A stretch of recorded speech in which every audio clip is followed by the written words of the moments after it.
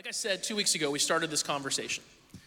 They called the biblical sexual ethic. And the point of this conversation is really simple. It's not to like have a hot take on just different things going on around us in culture or anything like that. The reality is we live in an interesting moment in, honestly, like in human history, if you study it.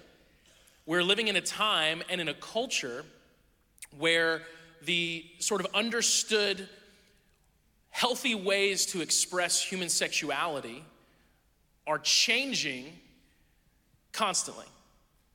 It's like the rules are being rewritten all the time.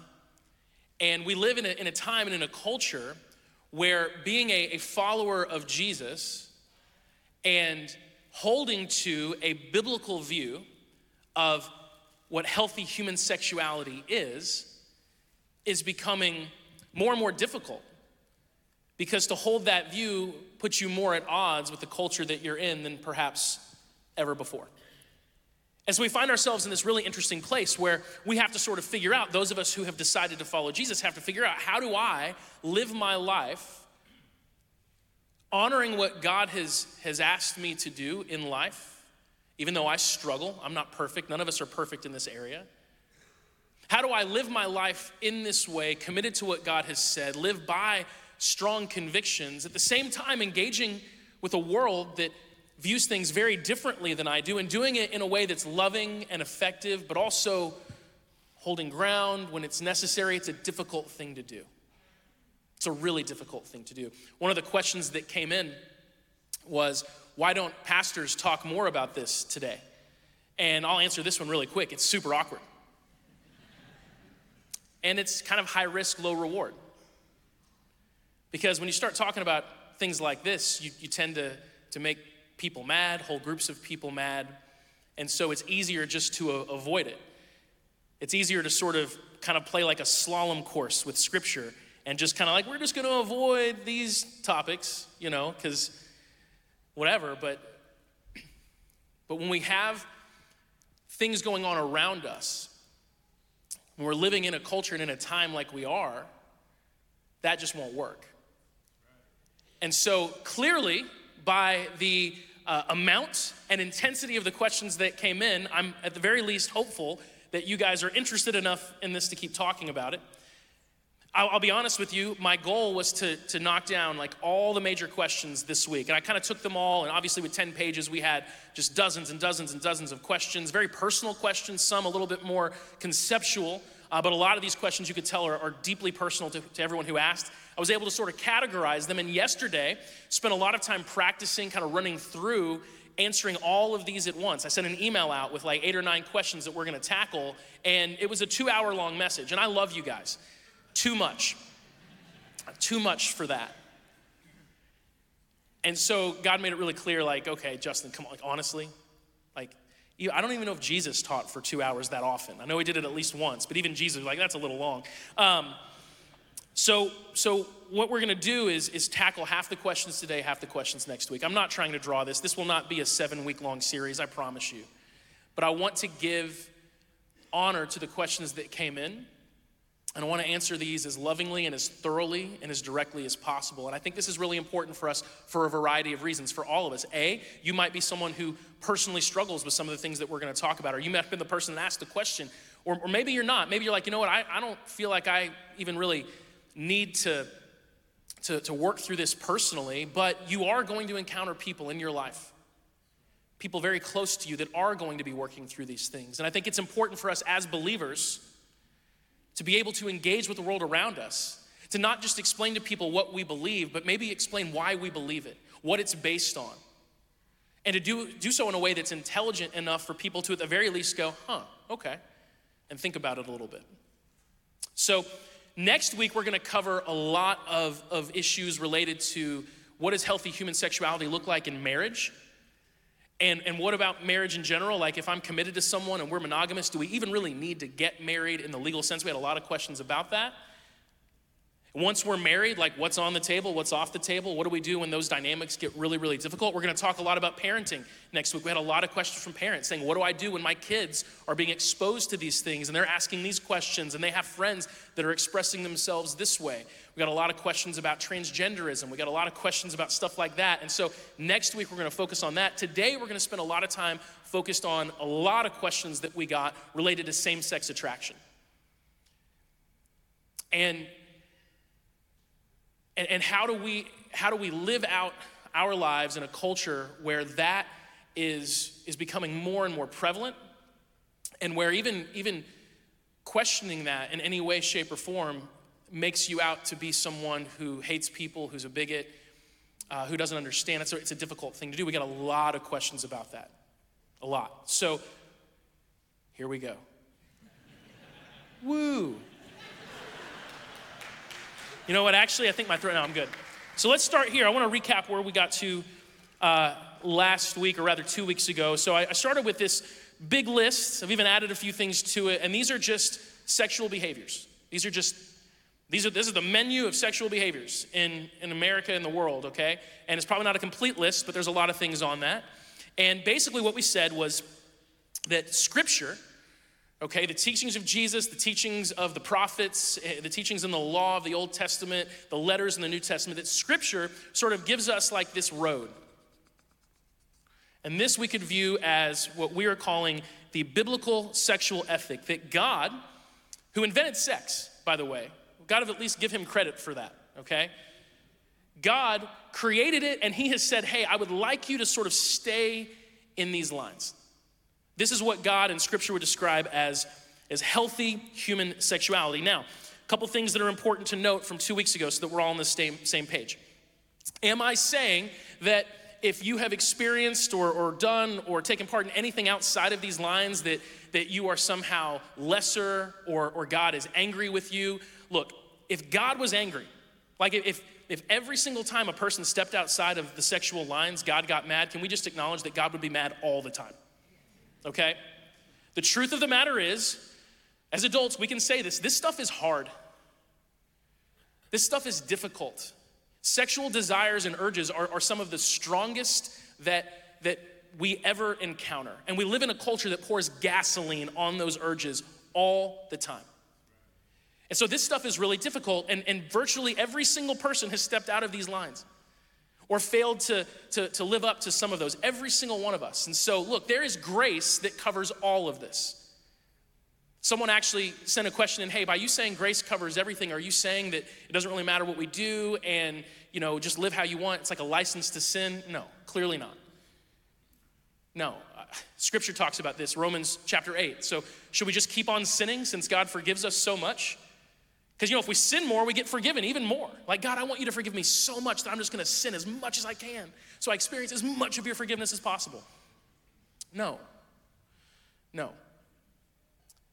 But the reason I think it's so important to start with grace always is, let's be honest, messing up in this part of life tends to come with a lot more shame and guilt than messing up in other areas of life. At least in my experience. I shared with you guys, I have no leg to stand on. I had an addiction to pornography that lasted from the time I was probably in upper elementary school when I was exposed to it until my 20s. Even divorce is on here with an asterisk because there are biblical precedents for divorce. I wouldn't even be alive if my dad hadn't gotten divorced from his first wife and married my mom.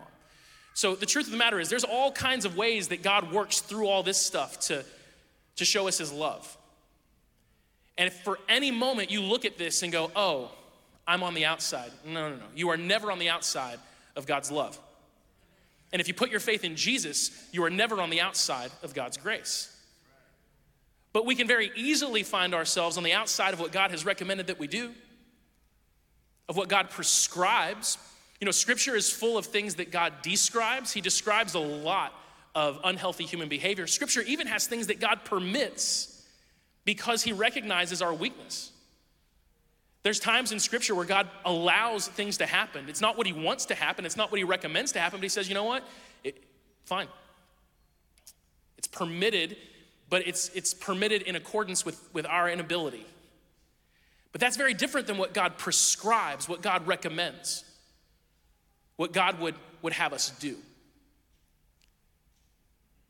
And so this is not intended to cause shame or guilt. Satan tends to use shame and guilt. He hijacks that, kind of hijacks our conscience, and he causes us to do what Adam and Eve did when they sinned in the garden. If you know that story, they hid from God. Sexual sin has a massive tendency to cause us to hide from God. And there are so many people who, because of shame and guilt related to sexual sin, have spent years and years and years being far more distant with God than God would ever desire. I mean, it was Adam and Eve that hid from God, not the other way around. God went and found them. And so if you feel shame and guilt related to this stuff, I just want you to know that is not what God intends for you. He wants you to drop the shame and guilt. He wants you to close the gap because he is right here. He loves you, and you don't have to walk in that at all. Now, it's also not intended for us to experience pride if we are inside of it. Well, I am doing it the right way. And maybe there are things on this list that you look at and you go, I would never, even for a moment, think about that. Well, maybe you've never experienced the same level of temptation that other people have. And thank God for that, but don't be proud about it. Some of us have no idea the degree of intensity of temptation that others have faced. And if we were in their shoes, we might find that not only would we have done the same thing, we may have done worse. And so pride, shame, this is not what this is about at all. This is simply recognizing that God has created something beautiful, something amazing, but also something volatile in human sexuality. And he recognized that from the get-go, and so he gave us some directions. I said last week, or 2 weeks ago, think about this like a road. It's kind of like a two-lane road. On one hand is singleness and celibacy, which is an awesome way to live, and I know many that do. And it's rewarding in so many amazing ways. Our culture doesn't really, you might be scratching your head like, how could that be rewarding? Because sex is not the end-all, be-all of human existence. Even though we've been convinced that it is. It's amazing what our culture does. Sex is everything. Sex is amazing. And then you get married and you're like, why am I having sex and you're not completely fulfilled? Well, if sex is everything and you're having sex, why aren't you completely fulfilled? Because it isn't everything. Okay, so singleness and celibacy, that's one lane to go on. The other lane would be a monogamous heterosexual relationship where there's abstinence before marriage and then you're sexually available to your spouse afterwards. We're gonna talk more about that next week. Clearly this is difficult to lay out, but this is what God is doing. He's saying, please go this way.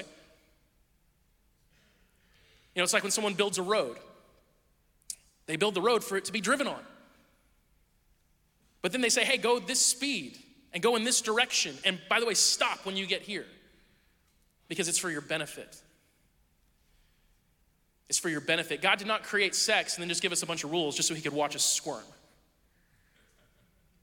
He recognizes how deeply impactful this is. In fact, 1 Corinthians chapter 6 says that we should run from sexual sin because no other sin so greatly affects us.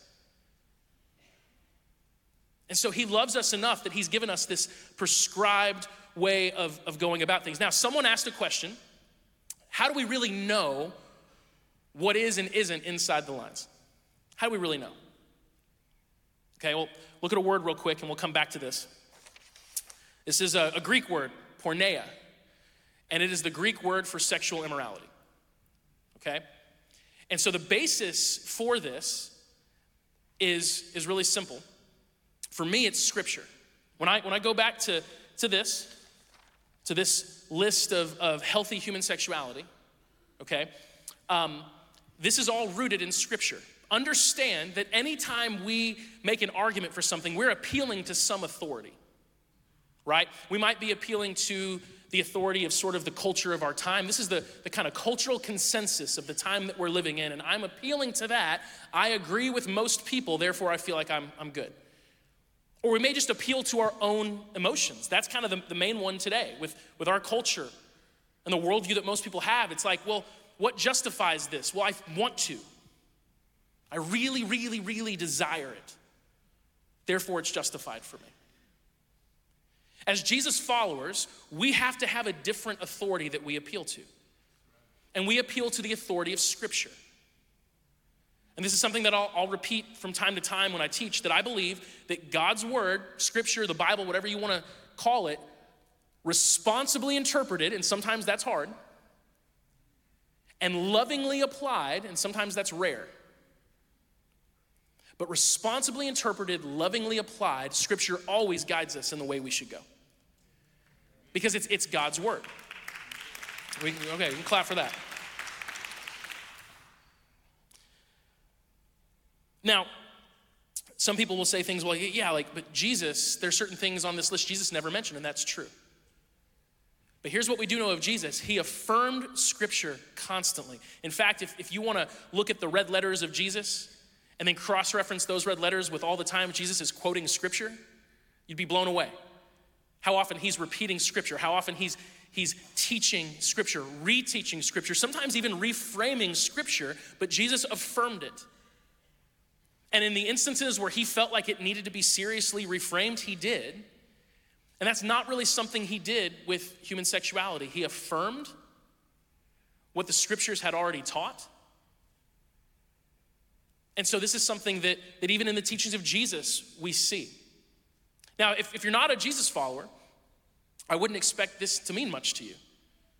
Like the authority of Scripture. If you haven't surrendered your life to Jesus, then why should you surrender yourself to the teachings of his word? And I wouldn't expect you to at all. In fact, I think a lot of damage has been done in terms of the church's ability in our country to have kind of a voice in cultural issues, because essentially what the church has done historically has basically been to forget that most of Scripture was written to people who believed, right? Like Paul in his letters was writing to people who had already given their lives to Jesus. And he's urging them to follow that through. He's urging them to live that out.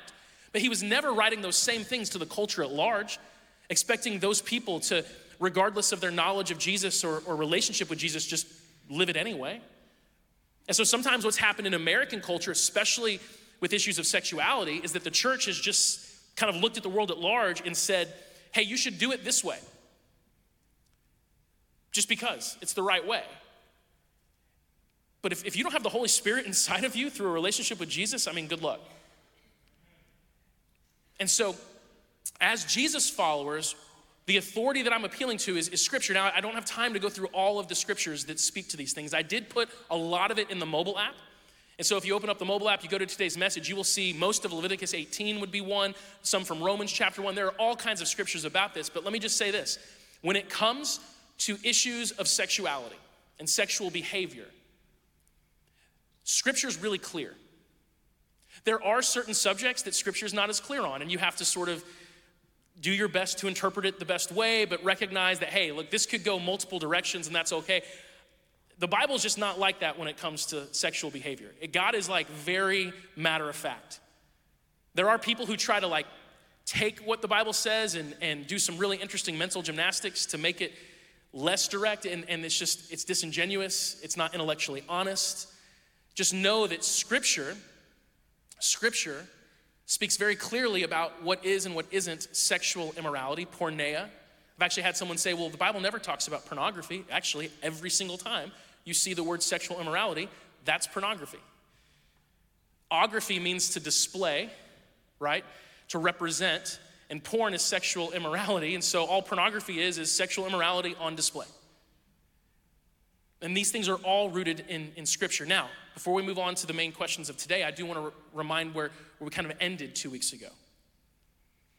What happens when we find ourselves outside of these lines? Well, number one, remember that they're little dotted lines. They're not mountains. They're not walls. Just because you come out of it doesn't mean you can't come back in. We talked about GPS a couple weeks ago, kind of an odd analogy, but you know, I said I'm a bad enough driver that even when I'm using GPS, I find myself off the path. And every time that happens, my GPS never gives up on me. It's never happened to me before. That's what I said. Like, it'll say what? It'll say, make a U-turn, rerouting. And even if I ignore it, I'm like, nah, I'm just gonna go this way. I just wanna see what's this direction. It never stops. It never goes, you know what?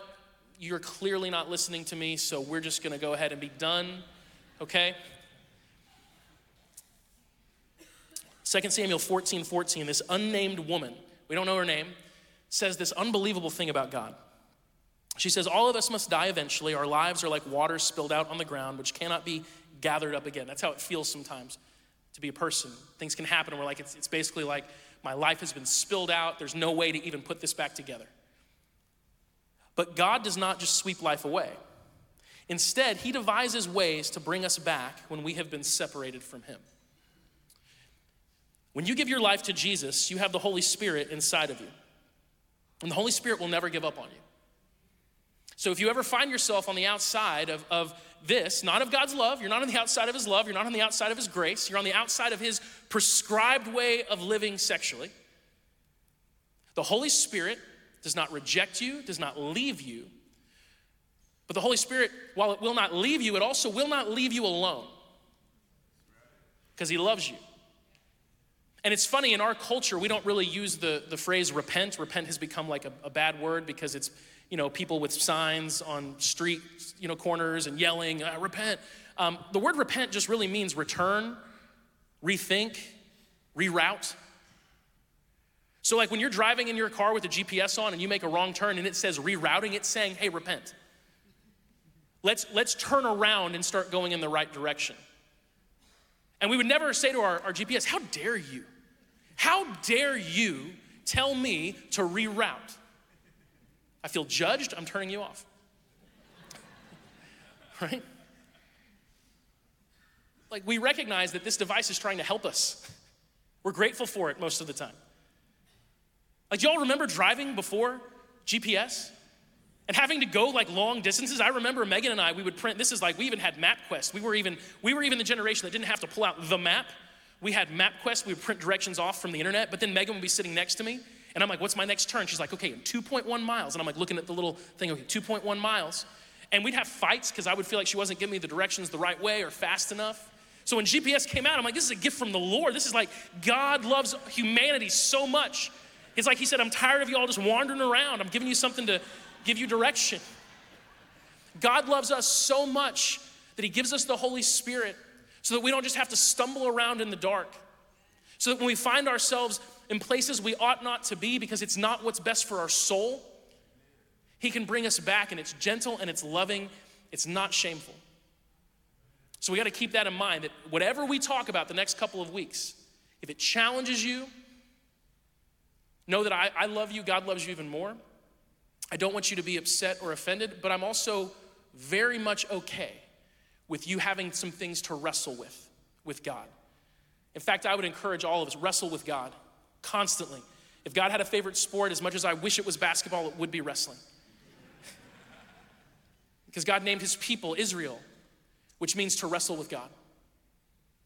Didn't mean to obey God, to follow God, to love God, to honor God. He named his people in the Old Testament, those who wrestle with me. If you wrestle with God, refusing to let go of him, even when in your heart it's hard because it's challenging you, there's tension. Hold on to him, keep wrestling with him, and watch what he does with you. Never let go. So there will be some wrestling these next few weeks. Now, a lot of the questions we had that came in were related to same-sex attraction, to homosexuality, bisexuality. We could put transgenderism questions that we got in the same category. I'm gonna push that off to next week in part because it's such a phenomenon with young people right now. We're gonna talk a lot about sort of the younger generation and how do we engage with that. A lot of us as parents had those questions, or maybe we're just observing that in young generations. There's been a skyrocketing percentage increase in some of these things with the current young generation, mainly because of what they're exposed to. But we got a lot of questions related to things like, hey, what if I have a friend or even a relative and they identify as gay and I don't agree with that because of my views on scripture, right? Which scripture does forbid these things. It clearly, expressly does. So what do I do if I get invited to a wedding? Because I love these people. And I don't want them to feel rejected and hurt or offended. But I don't, is that okay? Like, am I celebrating that? What do I do? We had a lot of people that asked questions. Like, it just doesn't seem fair that if a person is gay or bisexual, that they're not able to just enjoy their sexual desires the same way a heterosexual person could. That seems like it's really unfair. Because it's not like you're just asking that person to let go of something small. You're asking that person to let go of sexual intimacy with who they desire to be sexually intimate with. That does not seem fair. Probably the baseline question that we had related to this was, what if you're a Christian and you're also gay? Is that possible? So I want to start there.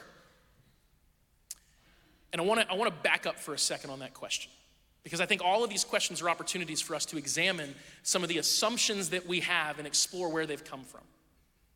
I said 2 weeks ago that the interesting development that has never happened before in human history that we're living in right now is the linking of your sexual desires to your identity. There have been a variety of ways to live and express yourself sexually for all of human history, but we are living in the first time in history where people have linked together sexual desire with who they are at their core. And there are a lot of reasons why. You can go back and listen to the message a couple of weeks ago, and we explored that. That's never happened before. That's unique. And so when someone says something like, I was born this way, I want to honor that, but I want us to explore something. And this is something I've actually taught on a while ago, but not specifically in this context, okay? So back when we were going through Romans chapter 8 in our Romans series, I don't know, a year ago or something like this, you may recognize this. All of us were born. Can we have agreement with that? Okay, it's good to have agreement, right? And when you're born, you have a nature. There are things that come naturally to you. And the Bible often calls this flesh. And so some scripture, for example, let's look at 1 Corinthians chapter 2, verse 14. It says, a natural person does not accept the things of the Spirit of God, for they are foolishness to him, and he cannot understand them because they are spiritually discerned. Okay, what this is telling us is that when we're born, our normal human nature, apart from a relationship with Jesus, does not desire naturally the things that God would have us desire. And some people, amen at that, and some people shake their head and be like, that sounds crazy. Like, what are you saying? We're born and we're kind of like off, and it's like, just raise a child and find out. Just raise a kid and find out if naturally we come out properly calibrated, okay? Right? I feel like it's obvious. I'm actually always blown away. It's kind of like an easy thing to go to as an example. I've done it many times, but I'm always blown away when people are like, you're telling me that children can be wrong? I'm like, have you ever been around a child? Have you ever spoken to a child? Children are amazing, but man, they need a lot of work. Like, they need a lot of work. Like, raise your hand if you've raised a child, just or tried to. Okay, I didn't say successfully. Raise your hand if you have had one of your children lie to you. Raise your hand if you taught them how to do that. Oh, okay, some honesty. Now, when you taught them how to do it, are you saying that they maybe observed you doing it and just sort of copied you? Or did you sit them down and say, let me explain something to you? Look, sometimes in life, you find yourself in a tough situation where you've done something and you know you're gonna get in trouble, so when caught, just make up a story. Just lie. It's called a lie. You say something that is the opposite of what happened. How many of you had that conversation with your kids? And a couple of you, okay. Well, I am just glad you're in church. That's all I have to say about that. That's good. No, honestly. Like, that stuff comes pretty naturally for kids, you know? I can remember the first time my kids lied to me. And it's like, wow, oh no. That's natural for us. Okay, so when it says that our original birth, okay, of course the screens would blink today, of course, right? You have no idea how many things have gone wrong this week. My car broke down, been sick all week long. It's like, I don't think Satan wants us to have this conversation, so we are. So we're born and we have a nature, and that nature naturally does not desire the things that God would desire for us without some intervention, without some work. And the Bible typically calls this flesh. And it's not talking about biology. When the Bible talks about flesh, it is not talking about how we are created biologically. It's not talking about the cells in our body. It's talking about our desires, our nature apart from God. And so, we have Galatians chapter 5, verse 17 says, the flesh desires what is contrary to the spirit, and the spirit what is contrary to the flesh. They are in conflict with one another so that you're not able to do whatever you want. So now we have this next dynamic. When we're born again, squared, when we're born again, something changes. Jesus says, John chapter 3, verse 3, he says that I tell you the truth, unless you're born again, you cannot see the kingdom of God. You have to be born again. And born again is this experience. It's a phrase that basically says something happens. We encounter Jesus. Something changes. Something is different. something new has started in us. It's a new birth. And that new birth comes with a new nature. 2 Corinthians 5:17 says, this means anyone who belongs to Christ has become a new person. The old life is gone, a new life has begun. There's a new nature. And this is often called spirit. John 3:6, Jesus says, humans can reproduce only human life, but the Holy Spirit gives birth to spiritual life. Okay? So we have flesh, we have spirit. We get both as Jesus followers, and it may look nice and neat right here, but in reality, lived out, it's just a big giant mess. Like that's how we feel on the inside, because our flesh and our spirit are at war with each other. But here's what we've got to ask ourselves. Which of these is the strongest? Which of these is the most enduring? Which of these is the real us? Because whenever we say something like this, and I know I'm kind of building up to this, whenever someone just says something, I am a Jesus follower and I'm gay, or I'm bisexual, or I'm transgender, whatever word you have, what they're saying is that is a core part of my identity. And the rationale for that will be because I was born this way. Well, which birth are you talking about? Are you talking about this birth? Well, of course, we're all born with desires out of our human nature that are contrary to the Spirit. That's what we clearly read through Scripture. And we clearly see this lived out in all kinds of ways with people. Or do you consider the moment you were born again to be your true birth? And this new nature that God has put inside of you that is developing and is growing and is at war with the old nature, and it's a tough fight sometimes, do you consider that, your spirit, the real you? We have to be so careful and understand that our enemy almost always attacks us at the place of identity. The very first temptation that happened in the Bible was when Satan tempted Adam and Eve to eat the fruit that God said not to eat. And he came at them with a core lie. God had said, if you eat this fruit, you will die. He says, you won't die. You won't die. You'll be like God, which is implying to them that they aren't, that they're not how they ought to be. And yet, if you look at Genesis chapter 1, when God creates people, he says, I will create them in my image to be like me. He actually says to be like us. Let us create man in our image, like Father, Son, Holy Spirit, to be like us. We already were like God, but Satan attacked their identity. Our culture has linked sexual desire to identity to the point where the average person in our culture actually believes that this is kind of the real us. Even the average Christian, I would say, believes that this is the real us, and it cannot be denied. Anything that we were born desiring in this birth, that's like the core of who we are. We've got to follow it. We've got to live it. We can't deny it.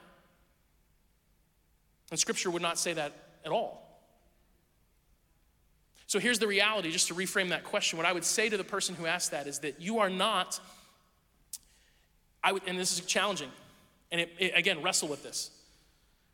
I would say you're not a gay Christian. You're a Christian who has sexual desires that are outside of what God has prescribed, or are gay or bisexual, whatever word you want to use. It's not who you are. When you equate those two things, I am a gay Christian.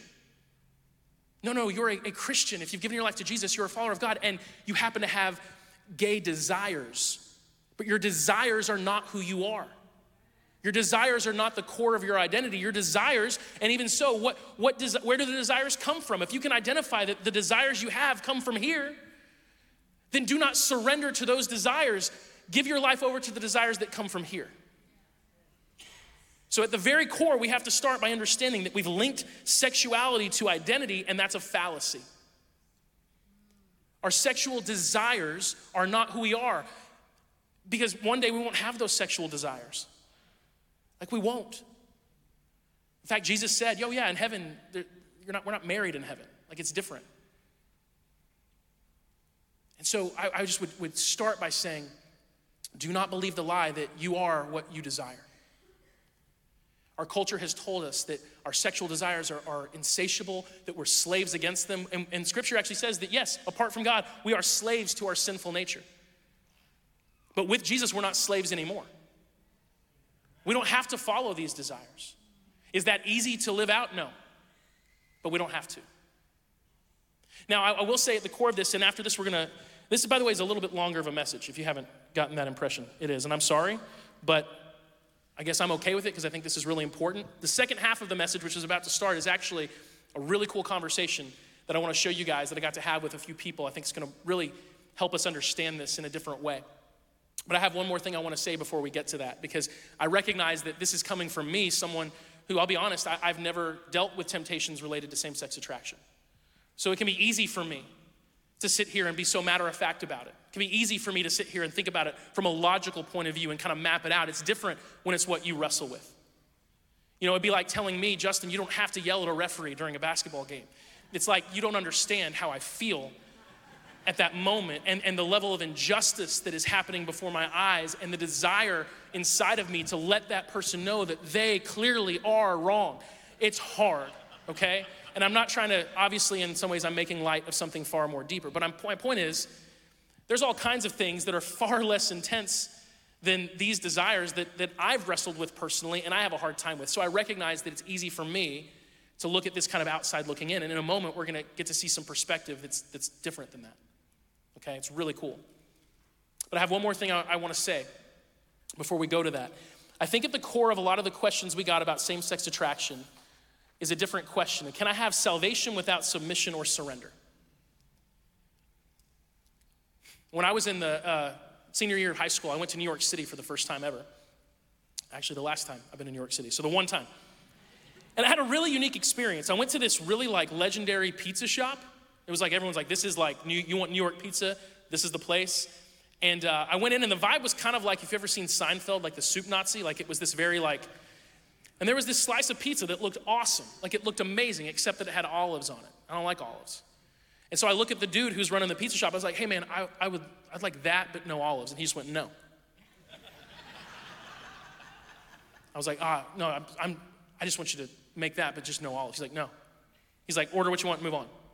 Okay, now he was not loving. I'm not saying he's like God in this scenario, but I'm saying that we as people have this desire sometimes to like custom order. And we do that with God too. We're like, hey, I really want to have this amazing life, but I'd like it a little different than the way that you've made it. You know, Lord, I love so much about what you want for me, and I want that, but I'd just like you to kind of tweak it to my preferences. So I'd like to have sex, but I'd like it this way. I'd like to be in an intimate relationship, but I kind of prefer, so can you, and we kind of expect God to just be like, coming right up.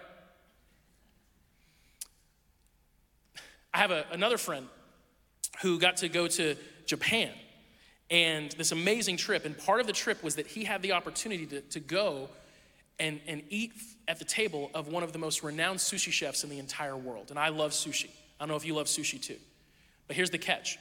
You didn't get to order your sushi. You don't know what he's gonna make. He's just gonna make it and bring it to the table and you eat what he prepares. There's no ordering of any kind. How many of us would go to that table? How many of us would be like, no, thank you? Yeah, because what if he makes something that's gross, right? Now, sushi's maybe a bad analogy because some of us are like, I don't do sushi. Let's imagine that it's like Italian food, okay? The best Italian chef in the world, but you don't get to choose what they create. They just put it in front of you and you have to eat it. How many of us would go to that? Okay, how many of us would say, still no? Okay, that's good. It's good to know that we're picky. But see, what those chefs would say to you is like, I just know food much more than you do. I know what flavors go together. I know how it's going to taste. And at some level, if you're gonna eat at my table, you're just gonna have to trust that I know what I'm doing. There's an element of surrender to that. And we don't like to surrender. Salvation is more than just being a believer. It starts there. And it's more than even just being a fan of Jesus. That's part of it, 100%. But there's this experience of letting go. We just sang about it. I didn't even know that was gonna be the song this morning. I really didn't. It's a surrendering to God. It's a submission to God. And so, here's what I would just say simply. Can you be a gay Christian? Well, yeah, of course. You can be a Christian who has desires for homosexual intimacy, 100%. We all have desires. I would challenge you not to think in those terms. You're not a gay Christian. You're a Christian who has desires for that. But of course you can be a Christian and have those desires. Christians have desires for all kinds of things that are unhealthy, right? I would even say you can be a Christian and consistently struggle with those desires. Where you would say, man, I've tried and I'm trying to deny it, but it's really hard and I've messed up. And I keep messing up. Does this mean I'm not a Christian? No, struggle does not negate you from following Jesus. I mean, in fact, there's a word, sanctification, which is the word that basically describes us sort of maturing in our faith, working out our faith once we know Jesus. Okay, it's a struggle to be sanctified. It takes time, and God is very gentle. Struggle does not mean you're not. But if you were to say to me, I want to be a Christian, I want to be a Jesus follower, but I do not want to, I'm not willing to surrender this part of my life. I'm not the judge. I would never look at anyone and say, well, then you're not really a Christian. But what I will tell you is that is not how biblical salvation is ever described. You know, when Peter and the disciples that first started following Jesus, who were fishermen, when Jesus came to them and said, follow me, they had to drop their nets to follow Jesus. And there were others that Jesus said, hey, come follow me, but you got to let this thing go, and they couldn't do it. We cannot truly follow Jesus and be unwilling to let go of things that he may ask us to let go of, no matter how precious to us they are. Salvation does include submission or surrender. Now, does that mean that it has to be the very first thing? That you can't come to him unless you let it go first? No. Oh my gosh, no. It's a process, it's a journey, but I will tell you, honestly, for those of you who sent those questions in, God loves you. He cares deeply about you. He wants to know you, and your sexual struggles are not in any way, shape, or form, or your sexual desires are not in any way, shape, or form keeping you from knowing Jesus. But if you know him and you give your life to him, he will absolutely, through the Holy Spirit, call you into what he prescribes as healthy human sexuality, and that means he will call you out of that. And you may say, I've never felt him call me out of it. Fine. I'm not in your head. I don't know what God has spoken to you, but I will tell you with confidence that he will, because he loves you. And he wants to call you into what he's called you into. And I'll wrap up with this. We'll go back here before we shift to something else. Appreciate you guys being patient. As hard as this might be to present to a world that would look at some of the things on the outside of these lines and say, no, those are fine, can we acknowledge something about God? This works. If for one generation, all of humanity lived this way, what would happen? Now, a lot of people would say that, well, I have to deny my desires. And Jesus was very okay with telling people to deny their desires. He was fine having that conversation. Anyone who wants to be my disciple must deny themselves, take up their cross, and follow me. He didn't mince words. He just said that. But if for one generation this was lived out, here's what you would see in the world. You would see the absolute, complete, and total elimination of rape. You would see the elimination of sexually transmitted diseases within a generation, more than likely. Wouldn't even exist. Nothing. Think about crisis pregnancies. By and large, it's very rare for there to be crisis pregnancies within marriage. That, sure, it can happen in certain situations, but usually what we're talking about are pregnancies that happen on the outside of that they'd be gone. And again, I'm not saying this to offend anyone who's experienced any of these things. I'm just saying that even those of us who've experienced those things would never say, like, I wish everyone experienced that. And can we acknowledge that this ancient sexual ethic given to us in Scripture, if lived out, would simplify and solve so many of the world's problems. So much regret, so much pain, even death eliminated. It's almost like God is so good and he knows what's good that he, in his goodness and his desire for good things for us, has asked us to live this way. And so, no matter what your sexual desires are, can you be a Jesus follower? Yes. But if you're gonna be a Jesus follower, you've got to follow Jesus. Now, I can say this all day long till I'm blue in the face. And like I said, it's one thing coming from me, but I want to share a conversation that I had with some friends that's really powerful. And this is the second half of the message, and I'm looking at the clock, and I'm just telling you guys, we start at 10 o'clock. Good news is, it's not really lunch till noon. Usually the message is 43 minutes. Sometimes people give me a hard time for going long. Look at the records. I am almost always within 40 to 43 minutes. That is industry standard, okay? But today is not. Today is not. So here's what I'd like you to do right now. If you're kind of like, okay, you're nearing that like attention span is get it, got it, thank you. Just like stretch for a second, re-engage, look at your phone, check headlines, just get whatever you gotta do, okay? Because I wanna show you a 29-minute conversation. And go ahead and look at the clock now. I'm looking at it's 11:09. I can do the math, okay? We're gonna get out of here at like 11:41, and I'm kind of sorry, but not really, okay? So here we go. By the way, our kids areas, those of you who have kids, our kids areas were informed of that. Your kids are gonna be great. They're just giving them, what are those candies? Sour Patch Kids. Just filling them with Sour Patch Kids. Just sugar, so much. No, I'm joking, we're not doing that. But they're prepared for this. This conversation I'm about to show you is so incredible. And so with no further ado, I just want to cut to three really awesome people, MJ, Angel, and Kim. So guys, let's go ahead and play this. Re-engage a little bit. Let's go. Would you guys mind just telling us who you are, your name, just if you could describe a little bit about who you are kind of collectively, and then we'll move on to individual stories, if that makes sense. So, yeah. Well, my name's MJ, and this is my friend Kim and Angel. And we're so much more than just our sexuality, but I know we're talking about that. So Kim, myself, and Angel all were in the LGBTQ identity and have come out of it because of Jesus. And so we met through sharing our testimonies, and the Lord has brought us together for this time now to connect and to help others who are really struggling with unwanted same-sex attraction and who want to find community and authenticity and vulnerability. And so that's how the Lord has collectively kind of brought us together. We each run our own nonprofits, and then overall we've come together and formed what we call Freedom March, which just is a community of former LGBTQ individuals that are looking for hope and freedom in Christ and want to bring that to others. Would you guys be okay just talking for a few minutes about your individual story? Give us a little bit of the synopsis of your life and what brought you here. And does anyone want to volunteer to start? I don't want to be like a mean person who picks on Kim. Yeah, I got looked at, so I'm going to start Everyone first. looked at you. So yeah, Kim, tell us your story. Yeah, just quick overview. Grew up in church, grew up knowing God, knowing his love for me.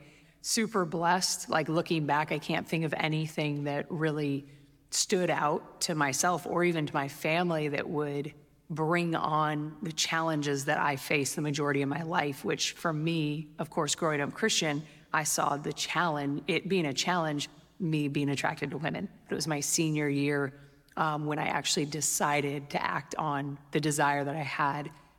That one moment, that one decision for sure changed everything for me. So when I think about things, I always remember having desires for women, and for me, it wasn't necessarily sexual desires. It was a desire for intimacy, closeness, and it wasn't until I turned that intimacy and that desire for intimacy in a sexual way that really the challenges started to unpack even more, because now I had experienced something that I desired to a whole new level, and that led to just years of hiddenness, of lying, of sneaking around, dating guys on the forefront while having girlfriends or women I was much more interested in behind the scenes. Physically, I looked the same. I had a smile on my face, but I was a wreck inside, because I knew in my heart what I was doing was not something that God had for me, but they were real desires, and I didn't know how to reconcile between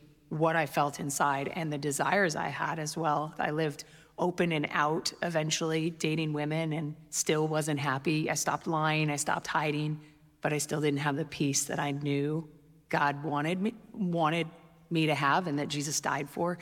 And I had a radical encounter with Jesus October 17th, 2014. And the Lord, that was the day that I basically just said, Lord, I'm done. I'm really not good at being God. Like, I'm horrible at pretending to be God of my own life. So I'm going to give you a chance to be God, and just please show me that you're good at it, because if not, I'll probably go back. And literally every day since then, he has proved himself faithful and good, even in the days that I do not.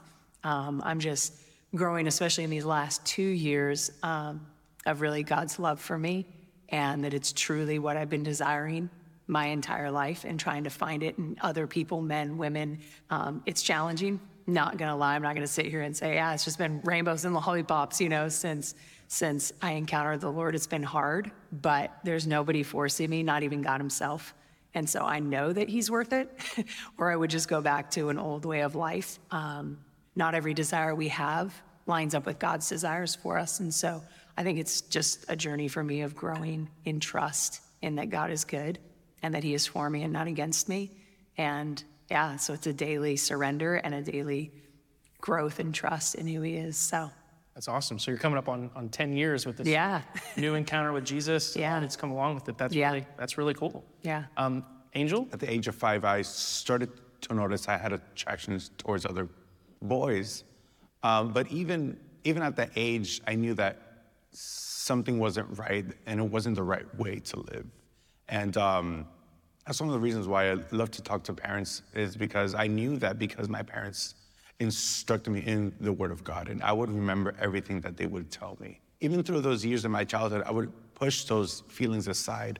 And I did start to have experiences with other boys, but still, like, it was just something hitting me that knew it wasn't right. So I grew up being this youth on fire for the Lord, being the president of the youth, doing all these events with the youth on fire for the Lord, speaking in tongues, doing all that. And I loved it. But these attractions just grew stronger and stronger. There was just no openness in the church. I couldn't speak to nobody. I couldn't rely on anyone. I couldn't trust anyone. I couldn't talk to my dad. I was the only boy in a Spanish family. So that's very shameful to talk about. I was scared to bring that up. So these feelings just kept on bottling up inside until I was about 18 years old. My parents had gotten divorced, and I just took that as an opportunity to tell the Lord, you let this happen. So I'm gonna go live the lifestyle that I've been wanting to live. And I went head on into the homosexual lifestyle. And in that first year of living that lifestyle, I missed to worship Jesus. I missed having just that connection, reconciled. And I said, Lord, I'm gonna give you a try again. Because I just missed you. I missed that connection. And I went again hardcore in. I was praying all that I could pray. But these temptations just kept on growing stronger. And yet again, there was no openness. I still couldn't relate to anyone in the church. And after about a year, I said, Lord, I tried. I gave it a try. I did everything that I could do, but these temptations, these feelings, these attractions are not going away. Left church again, I went head on into the lifestyle. And this time it was just stronger. Everything came double than what it was before. Lived a lifestyle of just partying. But the thing was, the Holy Spirit was there at all times, always tugging in my heart. And in 2016, I was just fed up with the lifestyle. There was just an emptiness inside me. There was no peace. There was no happiness, no joy. And I remember that year in April 2016, I just prayed to the Lord and I said, Lord, I'm tired, but I can't do it in my own strength. I can't come back to you in my own will. You have to do something. And I said, Lord, allow me to go through whatever I need to go through for me to come back to you. And I don't care what it is. And I totally forgot about that prayer, kept on living my life. And 2 months after that, I actually was a survivor of the second biggest mass shooting in the US, the shooting at Polson nightclub, Orlando, Florida, where I was shot multiple times, broken legs, and that was just a turning point in my life, where after that I came back to Jesus. And I said, Lord, I'm gonna serve you, I'm gonna worship you. That's the first thing that I did. I was like, I went through this big tragedy and I survived. I'm like, Lord, you rescued me. Thank you for doing that. But I didn't know that the true process was gonna start after that. I started to get all the phone calls, all the interviews. I started to walk again, so they started to fly me to New York, to California. I was in church again. I started in the worship team, but I'm doing all these events and I started to notice just something wasn't right. I started to notice that this was the way that the enemy was trying to lure me back into the lifestyle. And now I was known as a gay Christian, as a gay activist. And there was a huge confusion in my head in that year and a half after the shooting, where there was a day where I just broke down and I said, Lord, I'm tired of fighting. I have these temptations, these battles, even going through this tragedy and surviving this. I'm still going through this, but I'm not going to fight anymore, Lord. You promised me that there was a purpose in my life. There was something in my life. I said, I'm not going to fight anymore. I surrender to you, Lord. But not only that, I give you my heart. I give you everything of me, not just bits and pieces of me. And at that moment, the Lord said, Angel, that's all I wanted. I didn't want just your sexuality. I wanted everything of you. I was making my sexuality higher than everything else that was going on in my life. And he said, Angel, I want to restore your whole life. I want everything of you. And that was a moment where my life changed completely, where I knew what true freedom was. And it wasn't that I wasn't going to feel temptations or struggles anymore, but I was able to confront them and tell them, I don't want you, I want Jesus. That's true freedom in my life. It's amazing. That's beautiful. MJ. Yes. Well, your turn. as I was listening to them to share some amazing threads that are kind of intertwined between all of our stories, and just like them, I grew up in the church. I had a knowledge of God. I had amazing parents that were Christians and went to church every week, but I didn't know the Lord's heart for me. I knew rules, and I felt like I had to strive and earn to know God. And so I had these hidden attractions from as young as I can remember. And it was so hard to reconcile this God that I knew but never had experienced, and the attractions that I had inside. Just like them, any message about homosexuality was always paired with, this is a sin and you're going to hell. And so I hid most of my life. I thought my parents would be ashamed of me. I had shame. I didn't have any outlet in the church that I was going to. There was no one that was safe. So I thought if I just hide it. So all my adolescence, I just hid it until I got into my teenage years. I started going all the wrong avenues to try to numb the attractions inside of me, just would party.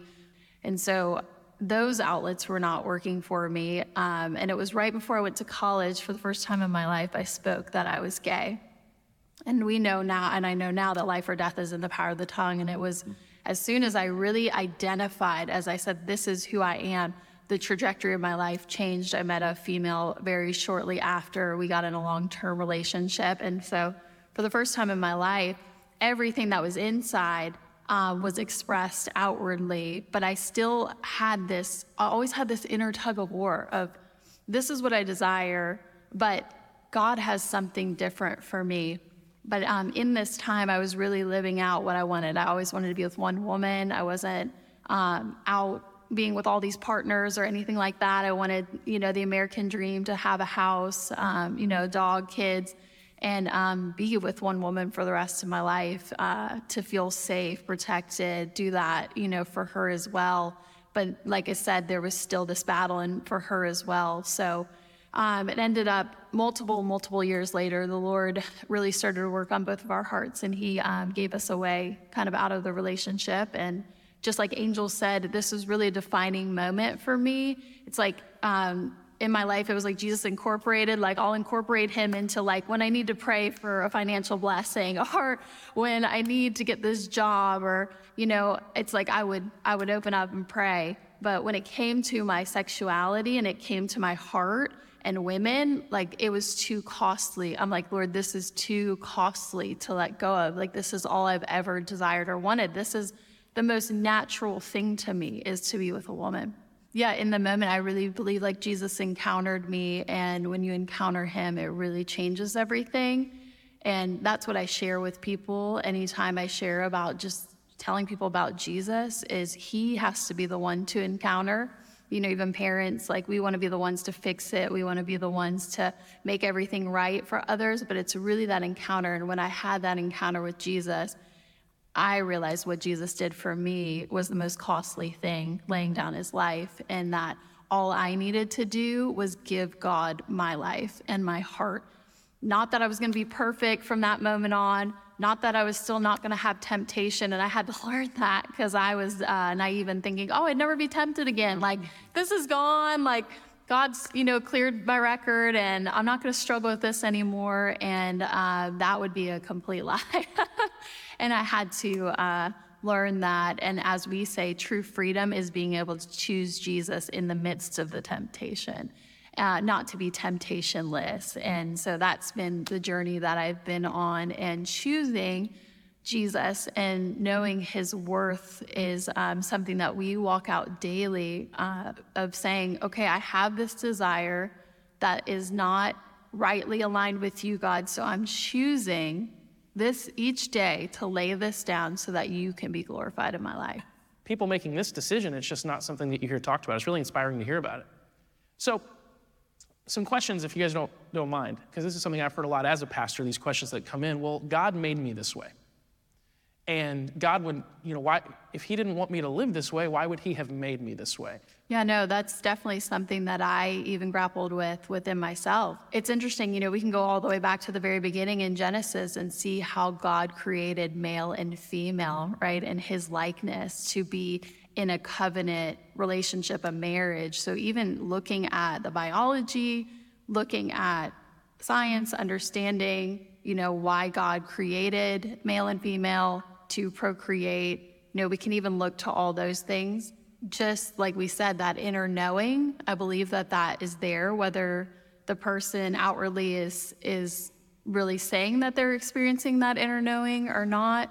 I believe that it's there because God puts that in us, and all men have fallen short of the glory of God. No one is outside of sin, original sin. And so we're all born into something. And we always say, it's, they say, you're born this way. And we say, no, you need to be born again. 100%. And that's all of us, whatever the sin is. It's not just homosexuality. But with that, like we were talking about the LGBTQ, it's all about this is who you are and this is your identity. But there's a difference between somebody who struggles with same-sex attraction, because that's okay. The sin is in the behavior of it. It's not in the struggle of it. So it's okay to say, yeah, I struggle with same-sex attraction, but I'm choosing, like we've been talking about, to love Jesus and lay this down versus, no, this is who I am and I'm taking on this identity, because ultimately we are sons and we are daughters. That is our identity. And what you've seen in our lives and so many of people's lives that we know, we come head to head with that false identity and have to humble ourselves, right? Because pride is what the LGBT community really stands on. But we are saying in great humility, we are surrendering our lives unto the Lord in what he says is right and what he says is best and what he says is good. And that's really the question. Is God good despite the struggle with same-sex attractions? Like, is he still good? Is his heart good for you? And that's the place we all came to, that his ways and what he says is good. And humility is the exact opposite of pride, which says, I create my own kingdom. I can do whatever to my body. If I'm a guy living in a girl's body, a girl living in a guy's body, however I feel, whatever I love goes. That's the kingdom of self, and that's the kingdom of pride. Confused with your core identity and all of that. I think there's a lot of people who would say, well, that's not fair. That's a lot to ask someone to lay down, like anything but that. You know what I mean? So what's your perspective on that? Just the idea that some would say this is the one thing maybe you could never truly lay down, Yeah, well, Jesus himself did.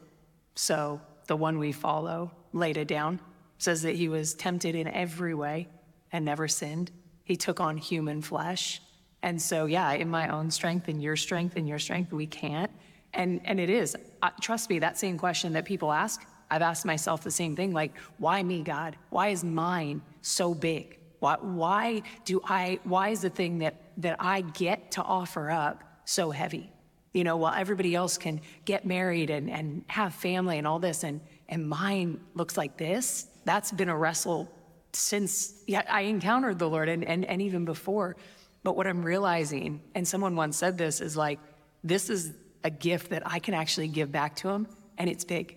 It is big, but I would be super arrogant and prideful, in my opinion, to say my suffering is greater than even yours. He's just showing me we're never gonna live this life without challenges. But I was reading this morning, actually, even, he says, take my yoke upon, come to me, first and foremost, come to me, right? You who are anxious, we're like we're weighed down. Come to me, my yoke is easy and my burden light. And so in that's to all of us. That's not just those of us who have same-sex attraction. Sacrifice. Yeah, I think even like we're so used to saying this is so hard. Like, why do I have to do this? I think we have to start seeing the other side of it, of how beautiful the sacrifice is that we're giving to the Lord. For me, I think it's actually a type of worship that we're doing. We're denying our flesh every day because we love him and we love to be obedient to him. When you really have him and really encounter him, and even in his word, like those that love him follow his commands. And there's a tension in that. And there was in my own life. And so sometimes the truth of the Lord, Jesus, people, wanted to hurt him, throw him off a cliff, and he would speak truth to them. But truth is the most loving thing. But we have to have God's heart. We can give the truth, but if we don't have the Lord's heart, you don't want to. You don't want to give it up because you don't know the true love of God is the only love that can truly fill. So like Kim was saying earlier, we're looking to other people to fill that. But really, God wants to encounter each one of us, whether married or single, that he is ultimately number one.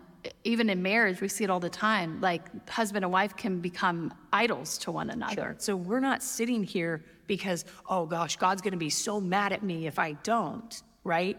He's going to go into hell. Yeah. That won't keep you. Fear of punishment. Hey. It's kindness that leads us to repentance. In that, if my only motivation is to not go to hell, then I'm missing God's heart.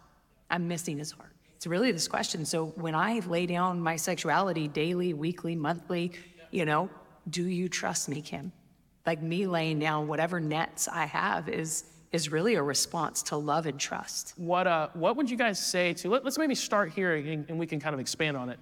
Let's start with the illustration of like, you're a parent, you have a child that's living a homosexual lifestyle and they're having a wedding and they want you to come to the wedding. Like I've actually had several questions about that specific scenario.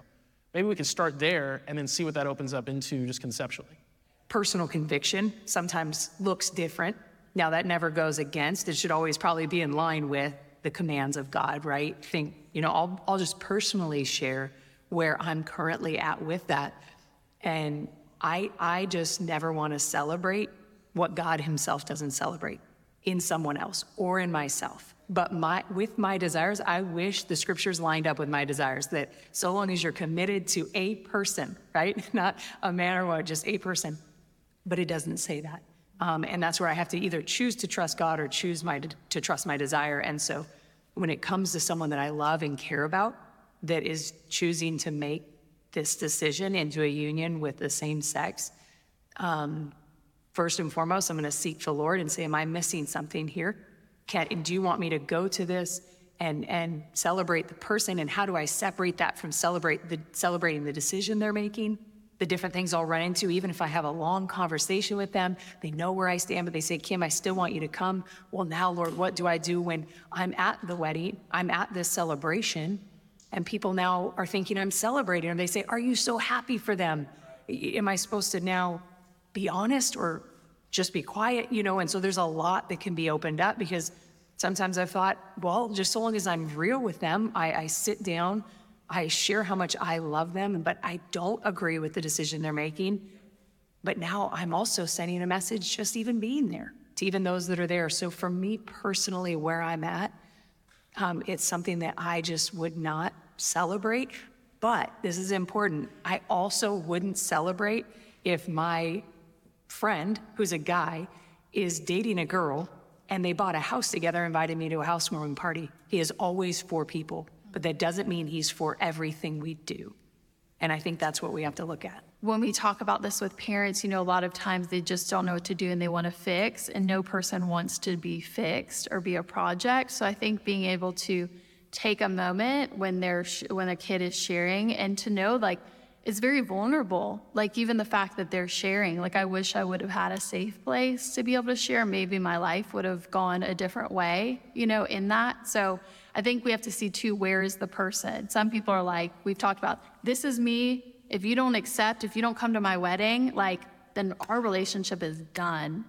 And I've seen that so many times, and it's a really hard place. And I understand why people would want to go to the wedding, why parents would want to go to the wedding, because they want to keep that connection with their child.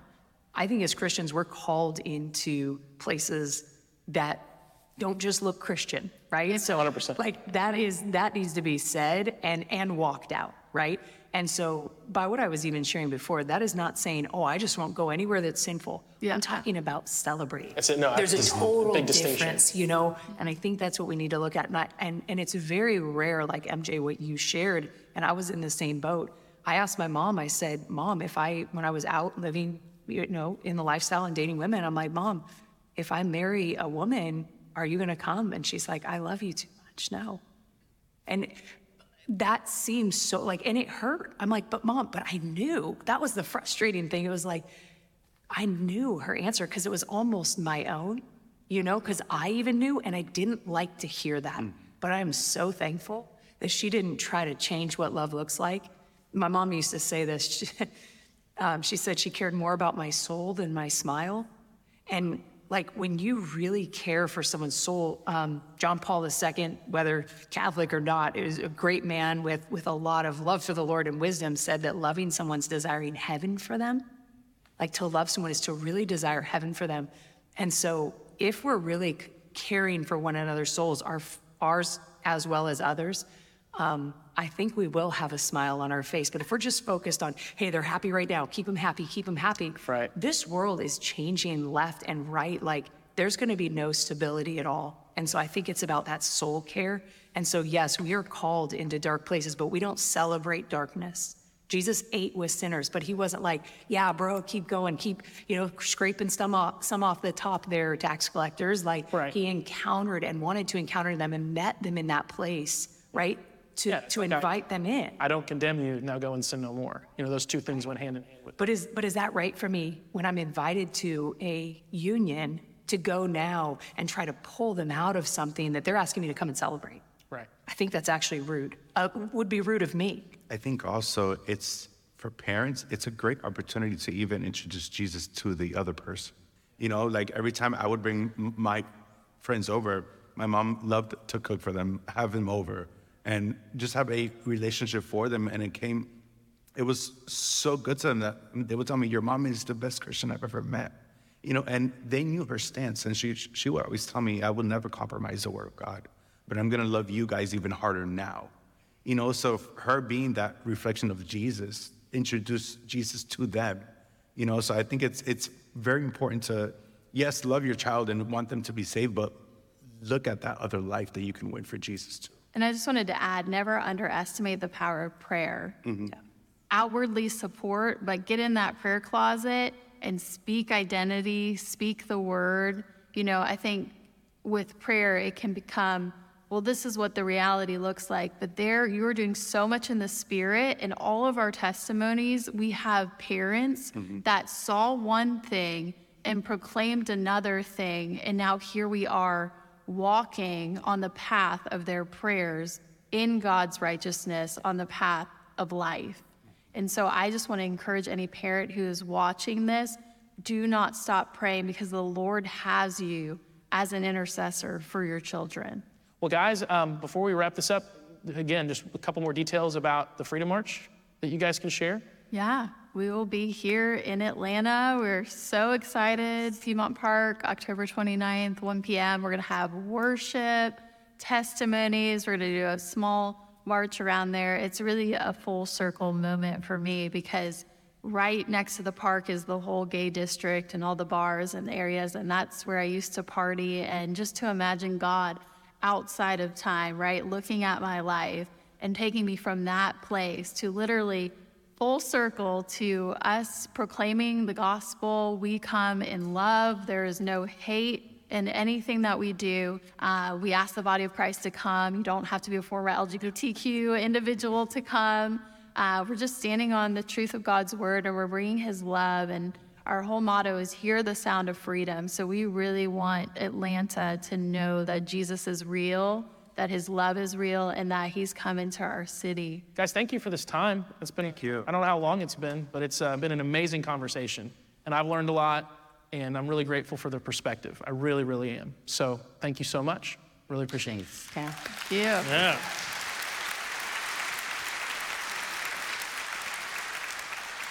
Wasn't that good?